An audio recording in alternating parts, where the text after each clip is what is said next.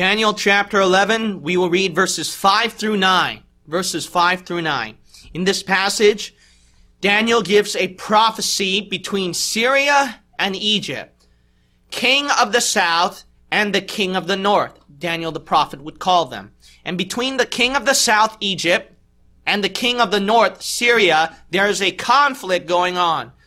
But I want you to notice in this story a lesson to be learned between these two kings. Verse 5 reads, "And the king of the south shall be strong, and one of his princes, and he shall be strong above him, and have dominion. His dominion shall be a great dominion. In the end of years they shall join themselves together, for the king's daughter of the south shall come to the king of the north to make an agreement. But she shall not retain the power of the arm, neither shall he stand nor his arm, but she shall be given up, and they that brought her, and he that begat her, and he that strengthened her in these times. But out of a branch of her roots shall one stand up in his estate, which shall come with an army, and shall enter into the fortress of the king of the north, and shall deal against them, and shall prevail, and shall also carry captives into Egypt their gods, with their princes, and with their precious vessels of silver and of gold. And he shall continue more years than the king of the north. So the king of the south shall come into his kingdom, and shall return into his own land." Now, you'll notice right here that in verses 5 through 9, it gives this conflict, this battle between king of the south, Egypt, and king of the north, Syria. Now, you'll notice that the king of the south suffered a betrayal at verse 6. He suffered a great disadvantage in his life where the king's daughter of the south came to make an alliance with the king of the north. And through that alliance, they tried to attack the king of the south. But through that disadvantage, you will notice that at verse 7, that out of her, there stood up a person that stood up for the south, and the south was able to take an advantage of the situation and overcome the king of the north. Now, the point of today's message is that you'll notice that these lost, secular, unsaved people, that they realize that in times and situations in life, lessons can be learned. What's the lesson? The lesson is that any disadvantage that any lost, unbelieving person goes through, that every saved, believing person goes through, that they can take advantage of the situation. And I believe that in everyday life that we go through, when we go through disadvantages, we don't take opportunity of those things. We don't take advantage of those disadvantages and try to use them for a benefit for our cause and for the cause of Jesus Christ. You got to realize that in every bad thing you go through in life, there's a benefit. You got to realize that in every trial, there can be a blessing. But that can only be done if you take control of that situation, if you do something about it. If a loved one passes away and dies, there can be nothing good that can come out of it if all you do is just cry and get mad at God. But you can turn it into something good by saying, I'm going to use the testimony of my loved one who passed away. I'm going to use that testimony to give the gospel to hundreds of people who never heard the gospel before. And perhaps that's going to be the blessing God's going to use, where you who never had the chance to witness to your lost loved ones and family members, that was the greatest chance you got. But you blew that greatest chance because instead you saw a disadvantage of that loss, and you just cried and moaned about it, and you didn't take advantage of it at all. So in everyday Christian life, are you taking advantage of disadvantages? I pray today's preaching will truly help your life. Taking advantage of disadvantage. Heavenly Father, I pray that you'll please fill within me the power of your Spirit and wash away my sins with your blood. God, I am nothing without you. And God, the devil would beat up my life and drain out my energy. But dear Lord God, you can refresh me anew with the power of yourself and might. I pray, as that verse says, it is not by might, it is not by power, but by my Spirit, saith the Lord, that you would make it come to pass upon this preacher today. May today's preaching change people's lives. In Jesus' name we pray. Amen. Amen. My first point is disadvantage of deficit. Disadvantage of deficit. So let's look at some things in life that you can lose. Deficit. There's a lot of disadvantages, hard times we go through in life. I'm going to try to examine every one of them so that you can be helped. Let's first talk about the deficit of company. When you become a Bible believer, you lose a lot of people, don't you? Oh, yeah. You lose a lot of friends that you were once your friends. You have family members that now think you're strange and weird. Some of you actually could have, some of you probably who have a family actually do not have children. You might have a wife, you might have a husband, but you are childless. Some of you probably grew up in abandonment, in homes where you were abandoned and you didn't have anyone to love you like a mother and father. Perhaps some of you are still single and you're looking for that loved ones that you're finding one day, but it's so hard to find that because you're a Bible-believing Christian. Perhaps some of you are going through that in your life, deficit of company. I do know this is that especially when you get involved in the ministry and I see those ministers' kids, their sons and their daughters, they really, really struggle in life. And the pastor and the pastor's wife get discouraged because their children don't have any children for them to play with. So deficit of company can be very, very discouraging. But instead of looking at that as a disadvantage, why don't you turn that disadvantage into an advantage? You might say, how so, preacher? Well, I'll tell you one thing. Nothing keeps you from making God your number one friend and companion. Nothing will interfere that schedule with you and God alone. See, the thing is that there's a great advantage in being alone. Especially people watching online, they don't have Bible-believing churches to go to. I understand how hard it is to be isolated and to be alone.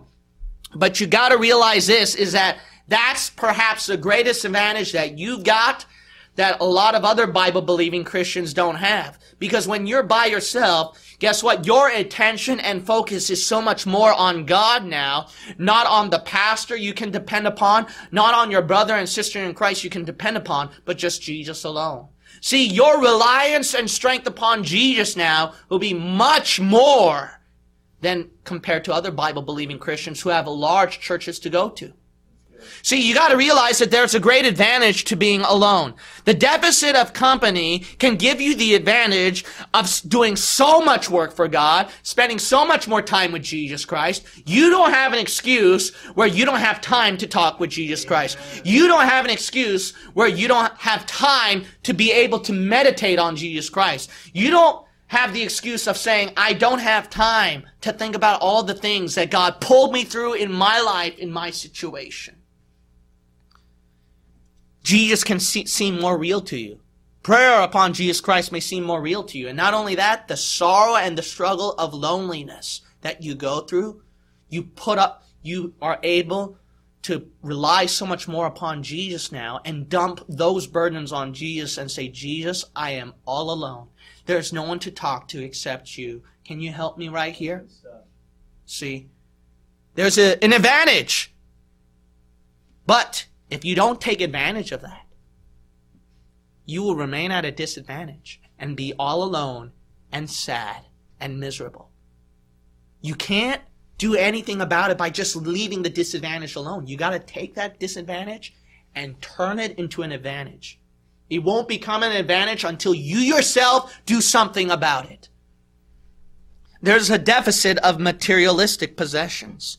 Deficit of materialistic possessions. Perhaps you're poor. And because you're poor, you don't have that much riches. You don't have all the nice things compared to your neighbors do, or your other family members do. Perhaps you have a family yourself, but then you see your brother or your sister who have families and they live better lives than you do.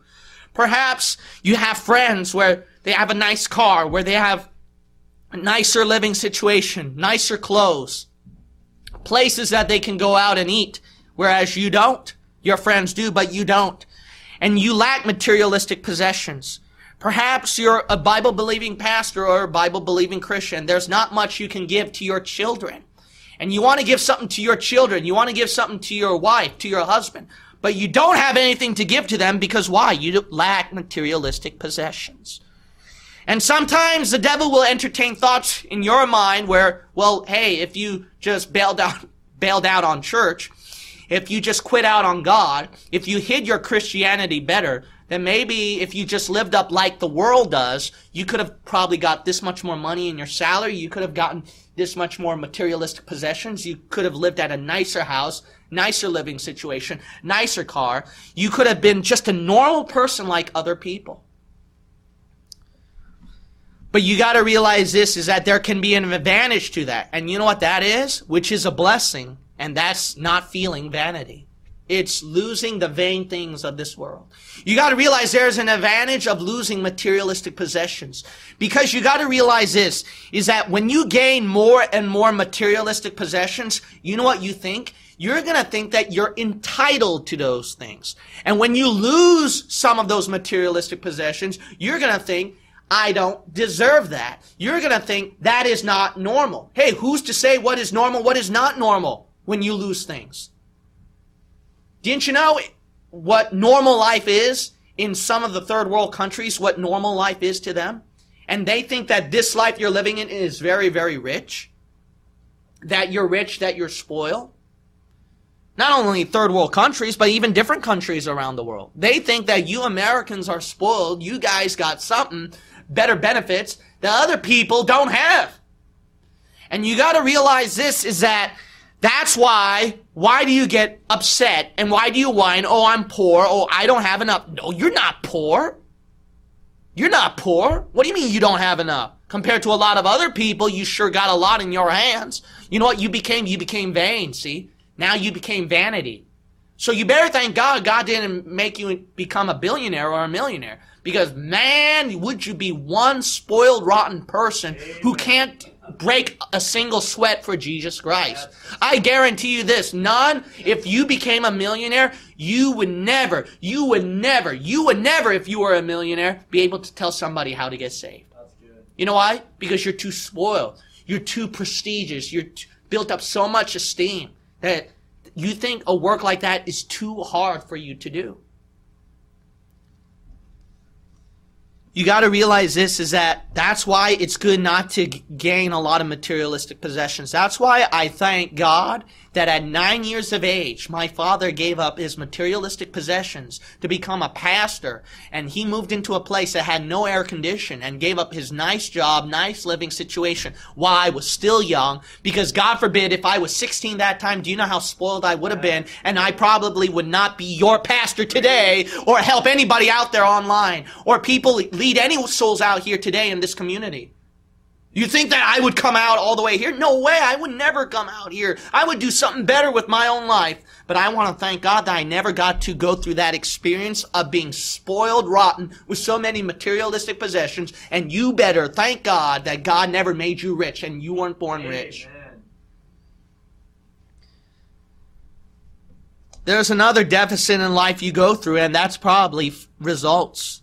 I mean, it is very discouraging when you're trying to serve God. You don't see a lot of results in your life, right? You know what one of the greatest discouragements to newborn Christians who really want to serve God is? It's this one I notice. Deficit of results. They feel like they haven't done enough for Jesus Christ. Oh, I didn't lead a lot of souls to salvation. Oh, I was not able to know all these many doctrines. Oh, man, I haven't read through my Bible that many times like you did. Oh, man, hey, you got to stop thinking like that. You know, do you know how many Bible-believing pastors are so discouraged when they see like less than 10 people in their church and then they see other Bible-believing, I'm talking about good, godly, Bible-believing pastors who probably tripled the size of their membership or maybe quadrupled the size of their membership or have more than 100 or even 1,000 members in their churches. And then those Bible-believing pastors, they would think, what am I doing wrong? You know how discouraging that is? You got to realize this. There's an advantage to that. You might say, well, I don't think so. Oh, no, there's an advantage to that. There's an advantage where you have a deficit of results in the ministry, where you don't have a lot of people coming to church, where you don't have a humongous building. I'll tell you why. It's able to live more freely rather than being tied down by people. Do you know if we got a lot more people in this church, If your pastor here got like about 200 to maybe 500 to 1,000 people in this church, do you know how insane I would go right now with my schedule? You already see how busy I am with my schedule. But man, if God like 10 times the amount, boy, I'd go insane, man. I'd probably drop dead. You know why? Because the ministry is about dealing with people. And some of you got to thank God. I know we want to be, trust me, I still have that vision of reaching more people and bringing more people into our church. I wish God can make us big, but trust me, like Brother Rick once said, one day, we're going to realize when God grows our church that, man, I remember that small little room in the corner over there. And then we had a small amount of people over there. And, man, we knew each other really well and we were able to have fellowship rather than a bunch of people squabbling about silly things and then taking care of this brother and that sister and all kinds of things and where we hardly spend time with each other. So you better thank God what we have right now. What you have right now. You know why? Because I might not be your best friend anymore soon. I may not. Because God knows what can happen when our church grows so big. So be thankful for what you have. I should be thankful for what I have because that way I can live more freely rather than being tied down by people. I mean, trust me, I want our internet ministry to grow too, don't get me wrong. But man, there are more people tying me down now. See, that's what's going on. And it's getting my schedule more busy. When more people come to this church, I realize how much more busy I am too, taking care of those people. Another deficit is deficit of fun. Now, that might be hard for some people who perhaps have grown up a little more, but trust me, I know young people, this is the one thing where they fall into sin so easily and become worldly. They think that they have to have something worldly and sinful so that they can enjoy life. So that's the problem with young people nowadays. So if there are any young people out there watching or in this room listening, you got to realize this, is that sin is sin. And I know that you feel like, well, man, living the Christian life is so boring. Man, I need to have those dance bars. I need to have that worldly music. Man, I want to dress up like the world, having the short shorts and being able to have I don't know. I never dressed up like the world, so I don't know all those things that the world dresses in. Mini skirts and bikinis and etc. I'm not able to drink alcohol anymore. Oh man, I can't play those movies and those video games, where I can play those wicked things and I can do the social chats where I can socialize with wicked things. Now, I'm not saying, obviously, all of technology is wrong. I'm not obviously saying that. But you have to admit that when you dig into the world a bit, there's a good chunk, probably 90% of it, that is wrong and filth. If you're very honest. Oh, I can't read Harry Potter books anymore? I can't play Guitar Hero anymore? What's wrong with those things? You got to realize this, is that, sure, that may be a disadvantage to you.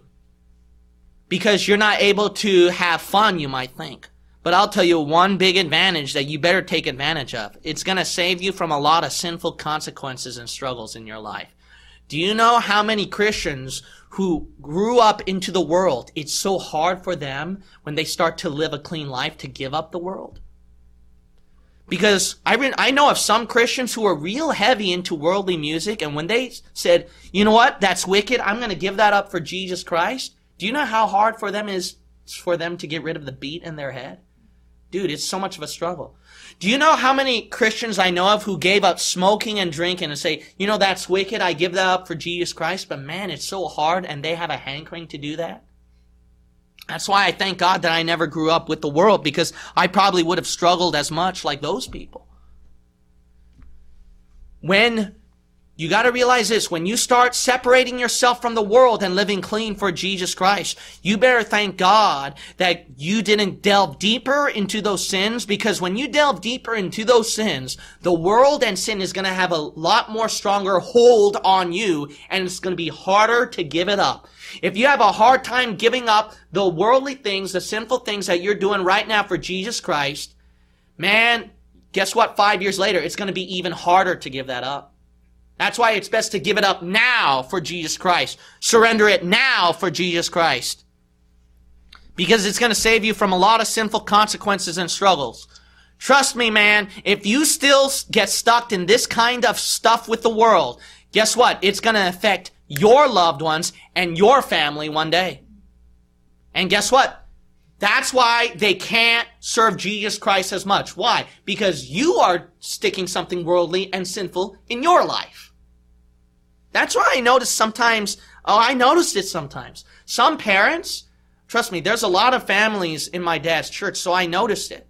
I noticed it's easier for my family to be able to live for God. Why? Because the parents live clean.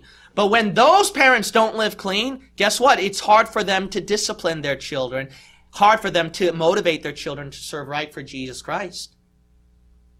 That's why you yourself should give up the world and sin, because one day you're going to affect somebody around you in your household. So what that you give up fun? It's better than the sinful consequences. Sin always has a price. Be sure your sin will find you out. You think that it's worth enjoying sin when it's going to hurt your life, it's going to hurt your loved one, it's going to hurt your eternity, your rewards up in heaven. It's going to hurt your Lord and Savior Jesus Christ after He bled and died for you on the cross. You think it's worth it? See? There's an advantage with the disadvantage of fun. I'll tell you what the advantage is. It saves you from a lot of sinful consequences and hurt. And beside, isn't this world only temporary anyway? This world is so temporary. So trust me, you're going to have plenty of fun for eternity to make up for that. All right? Trust me. It will make up your entire lifetime. Besides, who says Christianity doesn't have fun? Christianity is very exciting. It has a lot of fun. But the reason why you don't find it exciting and fun is because you're not even willing to delve into Christianity further. Until you delve into it further, it's going to be one of the most exciting things in your life. There's a deficit of activity. Another disadvantage, there are people who are bedridden. There are people who have nothing to do and they're just stuck at home. Perhaps there are people out there who are jobless and they just got to do something, but then they have that deficit of activity. What a disadvantage. But there's an advantage to that. You know what the advantage is? You got plenty of time now to spend quiet time with the Lord. You got plenty of time to read His Word. You got plenty of time to pray to the Lord. You got plenty of time. Because a person who spends much more quiet time with God, they tend to be the people that God finds more favor upon. Didn't you know that? I don't know about you, but for some of you who know Chuck in our church, I notice that some people, they would rely on Chuck to pray for a certain request. Do you know why they would turn to him? Because that man, that brother who is stuck at home, who is suffering the disadvantage of deficit of activity, he spends a lot of time praying to God. And they know that God finds favor with that man, Chuck, compared to a lot of other people in our church that He really doesn't show as much favor upon. You know why? Because he spends that much quiet time with God. And that's a great advantage. How many of you want to be the type of person, I want to be probably the number one person that God finds the most favor upon?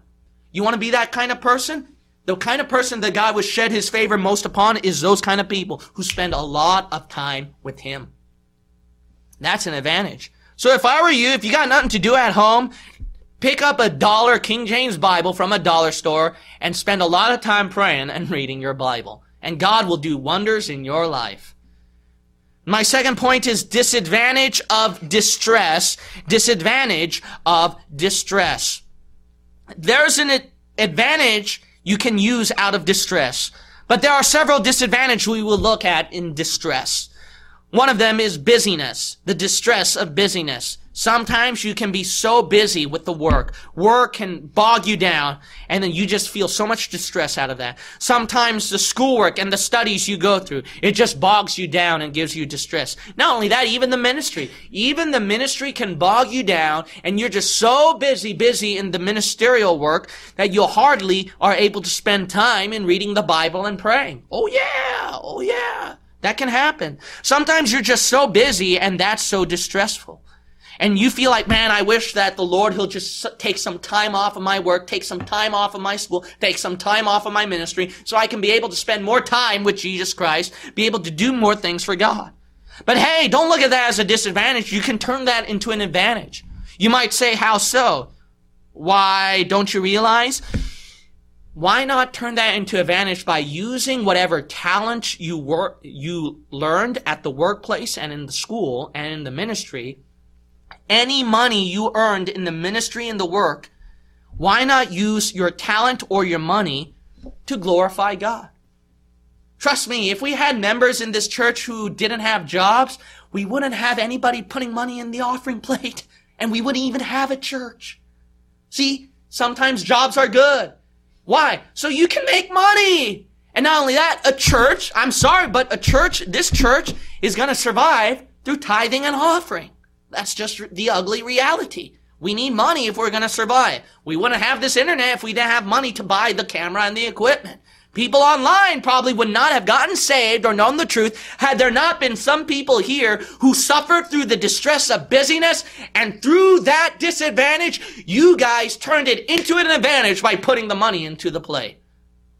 Some of you have suffered the disadvantage of being so busy, but you know what? Through that, why not use that to turn it into a talent? What did you learn in school? What did you learn in work? Could you not use that as a talent to help out the ministry and God's work in your life? See, turn that into an advantage. If you guys are going through the distress of busyness, don't just moan and groan and just go through it. Say, look, stop a minute. Let's see what I can use these things for to glorify God. See, you're a pastor here. You know what kind of busyness he's going through right now, right? But I'm not using that as a disadvantage, right? You notice what I said. I'm going to use this thing and this thing to glorify God, right, church? That's the reason why you should be doing that too. Another disadvantage of distress is long distance. Oh boy, sometimes that can be a pain in the neck. We have members in this church who drive through long distances, more than an hour sometimes, to be able to come to our church, 3-hour round trip. I mean, it's just so hard, and they look at that as a disadvantage. And it's so hard where you can't communicate with your home church. But you know what? You can turn that into an advantage. You might say, how so, Pastor? Why, I'll tell you one thing you can do. Number one, if I were you, and that's what I did, I listened to a lot of Bible-believing sermons and Bible-believing teachings. I mean, if you don't know, well, Pastor, I don't know what stuff I can turn to. Well, hey, guess what? We even have our own online thing. Trust me, we got hundreds of videos, all right? I think that will keep you busy for a long time, okay? That can keep you busy for a long time. And guess what? Then you can have your own Bible study. See that? Then you can learn more knowledge of the Bible. Hey, when I had to go through full-time college and then driving through hours to minister to a church at Palm Springs, you know what I did all that time? I was listening to music. I was listening to sermons. And you know what? That's what developed. That's why I'm able to sing so many specials. And that's why I'm able to preach to you like this. You know why? Because of all the things that I learned from that. See? Why don't you turn that into an advantage? If you can't do that, you got to think about another advantage right here. Another advantage is if you live at someplace far away where the ministry is not nearby. Think about this. Didn't you know you're working in an area of an opportunity to do something spiritual for Jesus Christ that nobody in this church, not even the pastor, can do? Wow, what a privilege, what an opportunity that you can minister to those people just by leaving a tract or maybe telling someone how to get saved or mentioning them to our church or referring them to our website or praying for that area or through your outward testimony, what you show to those people. I don't know, but you got something that you can spiritually do that not even your pastor here or anybody in this church can do. And that includes to those people online watching. Hey, you don't have a Bible-believing church. I'm not even there. But guess what? You guys have the opportunity to do something for Jesus Christ that this pastor cannot reach. Amen. Good. See, turn that into an advantage. There's another disadvantage of distress. Finances. Some of you are struggling with money. Some of you are about to go broke. Some of you are in debt. Some of you are tired of seeing those bills piling up in the mail. Some of you actually don't have a job and you're getting really desperate. You're getting really desperate. But you know what? Don't get discouraged about that disadvantage of distress and turn it into an advantage. You might say, how so? When you go through that disadvantage, there is something you're going through that other people don't have. And that's the advantage of increasing faith in God. I notice that it's at those times when you're about to go broke and you think you lose everything, those are the people who work more on faith compared to people who have a stable income, who have their 401ks and everything all set. If you're the type of person that's about to lose everything, you're the type that increases more faith in God compared to other people. Because those people don't have as much faith in God, because it's easy to relax when you have everything taken care of. My future's taken care of. My job's taken care of. My finances all taken care of. I got enough money to take care of everything. See, it's so easy not to trust in God after that. It's so easy not to think about God after that. But man, when you are in the bottom of the barrel, I guarantee you this, that's when you're going to open your eyes, and that's when you're finally going to pray, and that's where you're going to finally going to say, God, I'm working on my faith in you. And usually I notice this. Some people in our church, when they went through financial distresses, I noticed that's when, during those jobless situations, financial situations that they're going through, that's when they finally opened their eyes and started to do something for Jesus Christ. And that's where their faith increased in God. I noticed that. There's another disadvantage of distress, such as family. I don't know what's going on in your household, but perhaps your children are not listening to you, and you're discouraged and you're distressed about the situation. Perhaps some of you children have parents who are not living right for Jesus Christ, and that's discouraging you. Perhaps there's a husband and a wife that's going through fights and situations, and because of that you have an unstable home. Perhaps there's someone in your household who's handicapped, who has some kind of disease, who's suffering some kind of health problem, and you're bound to take care of those people. Perhaps there's some kind of problem in your household, in your family, some kind of distress you're going through in your life, and that's quite a disadvantage to you. Hey, you don't have to make that a disadvantage. You can turn that into an advantage. You might say, how so, Pastor? Well, you got to realize this. Without any distress in the family, how can one discover each other's weak points? It is through our weaknesses in life. That's where the bond gets closer. That's where you discover the person's real self even more. That's where you can work on truly loving that person even more. It's through those kind of distresses in households, you got to understand, that's where the bond can become stronger. That's where you start to learn about what can help your family. That's where you can start learning on what you can do to make things better in your family. It's through distresses in household you can discover each other's weak points, and through that gain a closer knowing of that person and know how to work with that person. If everything was humpty-dory, you don't know much about that person. You don't know what you can do to improve things with that person. But if you go through distresses in the household in your life, you know much more now about your brother, your sister, your mother, your father, your family members that you didn't know much about before. There's an advantage that can be made out of the disadvantages in distress in the household. And that is what? That is your chance of knowing all that person's weaknesses, all that person's vulnerabilities, all that person's bad points. And know that person even more closely and think, what can I do to improve that family situation? There's a disadvantage of distress through unanswered prayers. Oh, that can be quite a distressing thing. Have you ever been at the bottom of your life, scraping everything in the bottom floor, and you can't find anything? And you are praying and praying, and God didn't give you anything? Oh, I've been through that before in my life. I don't know if you haven't been. Boy, that's distressful, ain't it? That's discouraging, ain't it? Boy, what a disadvantage. But guess what? That can be quite an advantage to you. You might say, how so? Oh, I'll tell you. So that you don't regret God answering your prayers in the end. Oh yeah. Sometimes you got to realize this. God is not answering your prayer because he knows that's not for your betterment. That's not for your good. That actually can even hurt you. It can even make things worse for you. Perhaps God knows that if he answered your prayer of giving you a lot of money to take care of that situation, that you would get greedy with that money, and through that money you'd start giving up going to church and serving God. And maybe he knows that maybe if he just keeps making you poor and broke, that you probably keep praying to him and you keep walking in him. See, so that you don't regret to answer prayers. Oh God, give me a friend. Give me a lover to marry. Oh God, give me a family. Well, God knows maybe that if he gave you people in your life, that they burden you, they prevent you from serving God.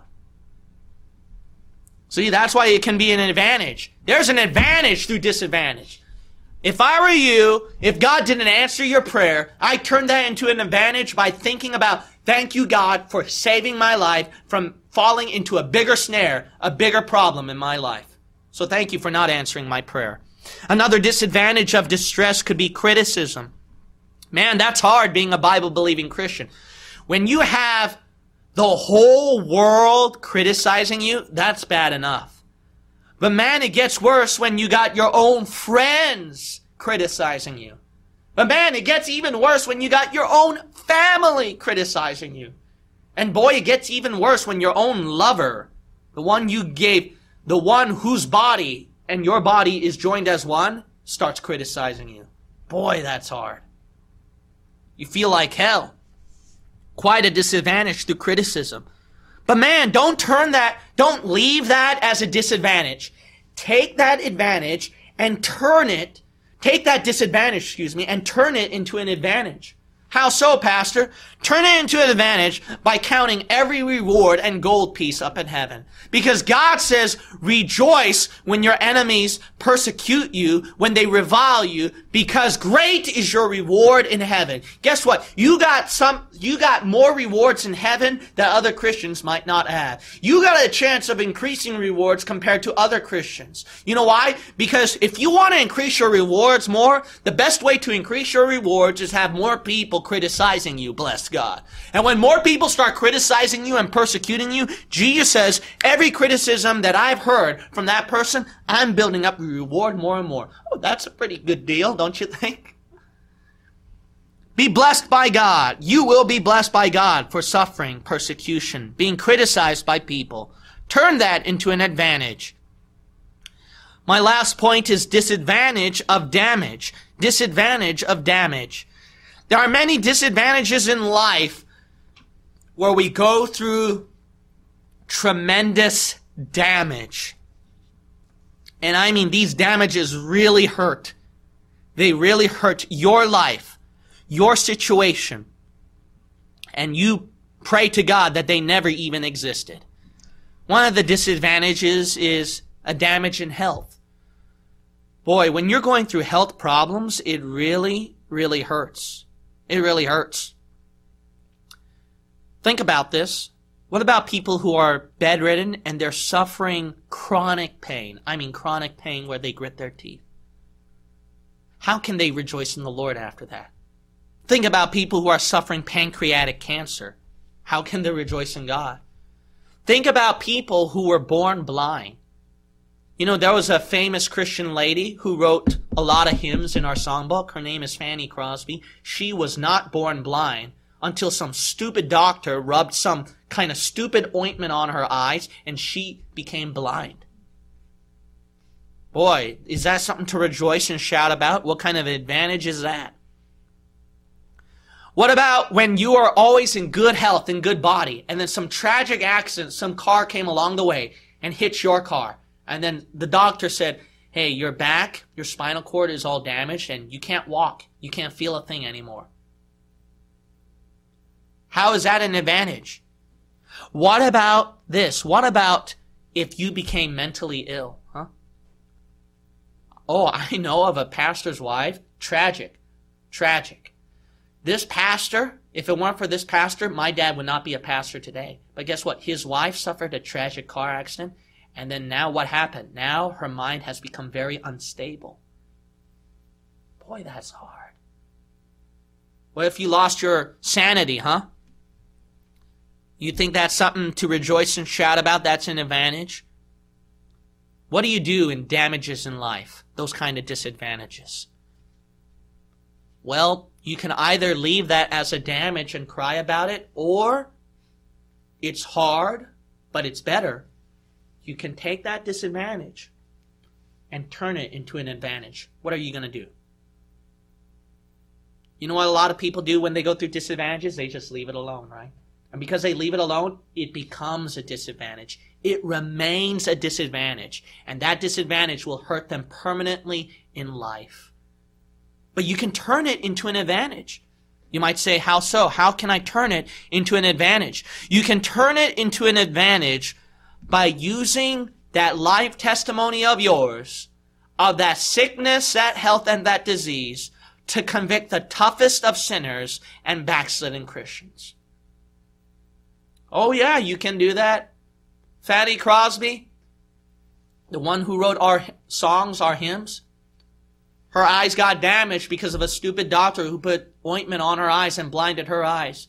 But that testimony of hers speaks aloud to Christians today when she wrote over 100 hymns. That is quite a testimony, amen? That would convict somebody, wouldn't it? How about some Christians that I know who are suffering cancer? And then this one Bible-believing Christian that I know whose face is all disfigured because of the disease he's going through. But he was able to win a Jewish doctor to salvation because of that.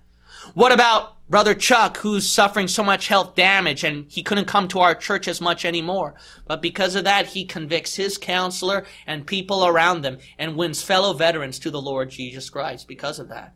You know, that kind of testimony would convict even the toughest of sinners. Brother Chuck, his testimony of what he won in court, the law organization that won his case, they use his testimony to brag about and build up the esteem of their organization. And they know how Chuck won that miracle because they hear that man always saying, oh, it's not me, and he says that to the lawyers. Well, I don't know what kind of power you got, but you got something. And Chuck says, yep, him. See, that would convict. So you can turn that into an advantage, or you can moan and groan about your health problem and not do anything about it. Which one are you going to do? What about the disadvantage of the damages in loss? Do you know what it's like to lose a loved one? What if you lost your wife? What if you lost your husband? What if your only child died? You really think that's something to shout about? You think that's quite an advantage in life? No, it's quite a disadvantage. And that damage really damages. It hurts. But how can you transform that into an advantage? Man, you can either leave it as a disadvantage and take that as the greatest hurt in your life. You know what's interesting? I don't know if it's still true today, but in psychology, the statistics, that one of the number one things that can psychologically damage a person is actually the loss of a spouse. That's pretty interesting, actually. I had no idea about that. But what if that happened in your life? How are you going to handle it? You can take that disadvantage that really hurts and turn it into an advantage. You might say, how so, Pastor? How so? When you look at the loss of your loved one in that grave, think about the father who lost his only begotten son on the cross. Feel that grief that the father felt. Feel that grief that the son felt, saying, my God, why hast thou forsaken me? Feel that grief of loss, and you would appreciate your salvation more. And you would appreciate the love of God more. And you would thank God more. And you would treasure your salvation more. Think about the grief that the Holy Spirit feels every time you sin in your body, huh? It's so easy to overlook the grief of the Spirit and just do what you want to do. But until you yourself feel grief, then you're going to know how the Holy Spirit has to feel that grief every day in your life when you sin against God. You know what made God lose his son? It's the sins you commit every day, you got to understand. You got to realize every sin you commit today, that has been nailed upon the cross of his son. So you would start to appreciate a little more what Jesus did for you. And you start to probably even clean up your life a little more. Yes? But you won't until you feel that grief. Turn that into an advantage. There's a disadvantage of damage with misunderstanding. I had that happen before. I had it happen before where I was trying to do my best and the other person misunderstands my intentions. And you didn't do anything wrong. You're in the right, they're in the wrong, but they're just misunderstanding. And man, that really hurts when your brother and sister in Christ, when they look down upon you and they think wrongly of you and they betray you. Has that ever happened before? That happened a few times in my life and that really hurt. That really hurts. You'll have your loved one, your spouse misunderstands you and then lets you down. Your daughter, your son lets you down. They misunderstand you. You're trying to show them, I really love you, I care for you, but then the child says, the son and daughter says, no, you don't. And they misunderstand you. Perhaps your mother and father misunderstands you too. And because of that, that grieves your life and that really hurts you. You got friends who misunderstand you. But you can turn that into an advantage. And I've learned to do this too. It helped me in my life. When people misunderstand you, it actually increases your wisdom. Didn't you know that? You might say, how so? Because you're going to be more careful now on what you say and what you do. You get a better understanding of people now. And when you have that in your life, you're going to increase a lot more in wisdom on how to handle situations with people better. And when you're good in handling situations with people, you'd be surprised how handy that would be in soul winning. How handy that would be into defending your faith. How handy that would be even to pastor a church. That actually helped me a lot in pastoring a church. You'd be surprised. Is to how to handle misunderstandings in life. Turn that into advantage by thinking, okay, why did that person misunderstand me? Is it something that I said? Is it something that I did? Oh, maybe if I act this way, if I say it this way, it can turn out better. And guess what? You become a much smarter person after that. That will be very useful in the job too. Trust me, that will be very useful in the job too, on how to handle people. So that's quite an advantage, actually a blessing that people misunderstand you in life. Because then you're able to know how to handle people. Addiction damages. That's quite a disadvantage. I don't know what you're going through in your life, but there's something that you're addicted to, that you're stuck with. I don't know what kind of drug it is, or what kind of sexual problem it is, or what kind of worldly thing that you're strongly attached to. But you got to realize this. Every addiction can be broken by the power of the Lord Jesus Christ and can turn into an advantage. It is very discouraging to fall back into the same sin again, I know. That can be a very discouraging thing. I've had some people in this church talk to me about that. But don't get depressed about that and use that as an advantage. You might say, how so, Pastor? How can I use that as an advantage? You know what you can do? Use that same testimony of yours because you're not the only one going through that struggle. There are 1,000 more people out there who are going through the same struggle. And I can't tell you how many times when there's a person in this church who's struggling with something that they thought that they're the only wicked person falling into, they see 100 more people in this church that go through the same thing. And they feel like, hey man, don't get discouraged. I've been through that path before. You know how encouraging that is to that person who hears it from you? Sure, it's discouraging, but those are the kind of people, addicted people, have one of the most encouraging, motivating testimonies and even sermons too. Even sermons. Some of my best sermons that came out in life came from the temptations that I struggled with. Sometimes those can be my best sermons too. Persecution is quite a disadvantage and quite a damage that you go through in life. Perhaps one of the worst. Perhaps, think about those Christians. Didn't you know that there were Christian women who were sexually abused and raped by Muslims and Catholics? Didn't you know that there were many Christians who suffered persecution under communism? And they were imprisoned and tortured brutally. Do you know how many Christians today, and perhaps you yourself, is suffering persecution right now? There are people harassing you, right? There are people looking down upon you, right? Putting you in a bad position. But the persecution and that disadvantage can be one of the most powerful advantages and one of the most blessed advantages in your life. And that is pleasing your Lord and Savior, Jesus Christ, walking closer to His suffering that He went through and winning that crown of life. God promised a crown of life to those who went through trials and persecution for His sake. Those are the people who only qualify for the crown of life, you must understand.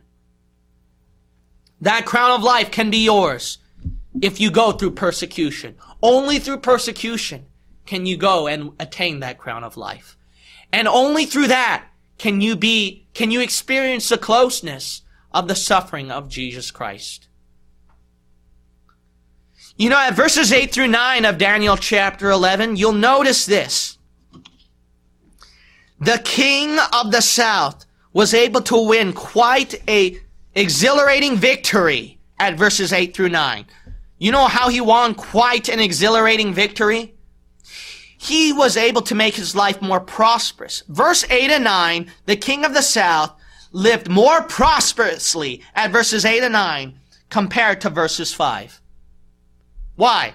Because of that disadvantage at verse 6. When the daughters of the king of the south turned against that king of the south and allianced herself with the king of the north, in verse 8 and 9, that's why he became more prosperous.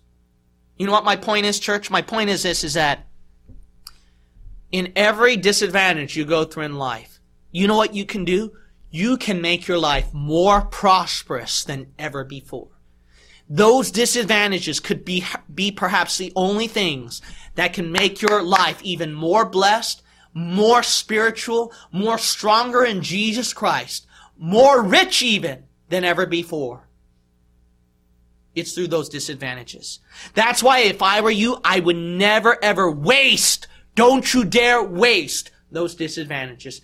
Every persecution, trial, financial hardship, health problems, don't let it go to waste. Take those things in your hand, turn them into an advantage, and you can even become more blessed than you were before without those disadvantages. And those disadvantages, you would one day be grateful for them because it made you a stronger Christian, a more spiritual Christian, even a more blessed person that you would thank God for and you wouldn't trade for the world. You know why I am so convinced of that? Because of my own life. I would remember those days in my life where I would sometimes wake up 5:30 in the morning, where there were those days where I would only sleep 30 minutes in a day. And because I have to keep myself awake, I can't sleep on a bed, I just sleep on a floor. That way the uncomfortable feeling can force me to wake up. I remember those days where I had to go through those things in life, drive 2 hours just to minister to 2 people in church. And I remember those days where I had to work full-time in work, and I'd work full-time in college. And those days where my life felt miserable and felt hell. But you know what made me not quit? You know what made me keep going on? This happened immediately after I graduated PBI. Immediately. Because the Lord was building me up for something better. I told myself this, Gene, if you don't go through this, you know what's going to happen. If you don't go through this, you're not going to get that big blessing at the end. God's building you up for something, Gene. If you can't pass this test, you won't pass any other test in the future. So you have to pass through this. So I passed through it. You know what happened as a result? Because I took those disadvantages and said, Lord, I'm going to use this for your glory. You know what happened at the end? I graduated from UC Berkeley. I graduated with a doctorate degree from Dr. Upman's school. I was able to publish a book. I was able to pastor a church. I was able to win souls in this liberal community. I was able to change people's lives that I never thought I'd ever change before. Yeah. Not only that, I was even able to change people's lives around the world who watch us online. Who would have thought that from India through some Pacific island over there in the middle of nowhere near the Marshall Islands to the Philippines to South America to England, Europe, Japan. Oh yeah, I can name a lot more people. You'd be surprised what's on our internet. Some people who testified their salvation. Some people who were deceived by false prophets, who were deceived by people like Joseph Prince, by Stephen Anderson, by James White, by other cults and religions, Paul Begley. And then they watched us. They got saved, and they thanked me for dispensationalism. Who would have thought that this would have happened to me? But you know what the most important thing, the most important blessing was? The most important blessing is that I was able to minister to you. And that's the biggest blessing, is to personally meet every one of you and be able to help you in your life. Why? Because of that disadvantage. If those disadvantages did not exist, I would not exist here today and be a part of your life. But you see, that life of mine changed. 7 years ago, if I was the one who went through those disadvantages and left it alone and let it go to waste, how different would my life be today if 7 years ago I just let it sit in my hand? But what did I do?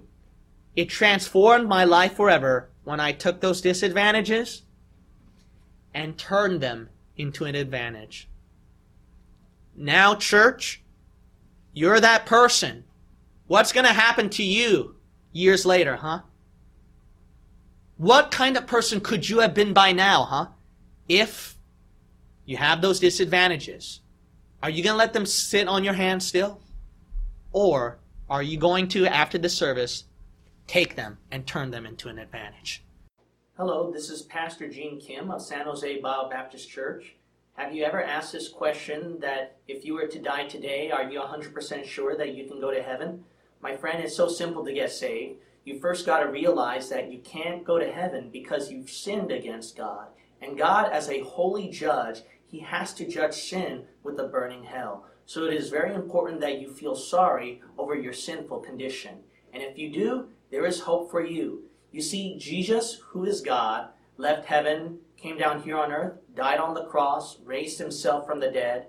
Why did He do all that? So His blood can wash away the sins for you. So you see, that's your only way to heaven, of what He did on the cross, and not what you do in cleaning up all your sins and going to church, getting baptized, or doing any sort of good work. It's faith alone in what Jesus did on the cross. If you can do that, then all you have to do is say that to God. You might say, well, I don't know how to say it. Can you help me out? Sure. You can say it this way. Dear God, I am sorry for being a sinner. I believe Jesus is God, who died and resurrected, so His blood can wash away my sins. I trust in that alone and not my good works. In Jesus' name, I pray. Amen. Congratulations, my friend. If someone were to ask you, how did you get saved? It's very simple, right? What did you do? I just put my faith on what Jesus did on the cross. That's it. My friend, congratulations on your salvation.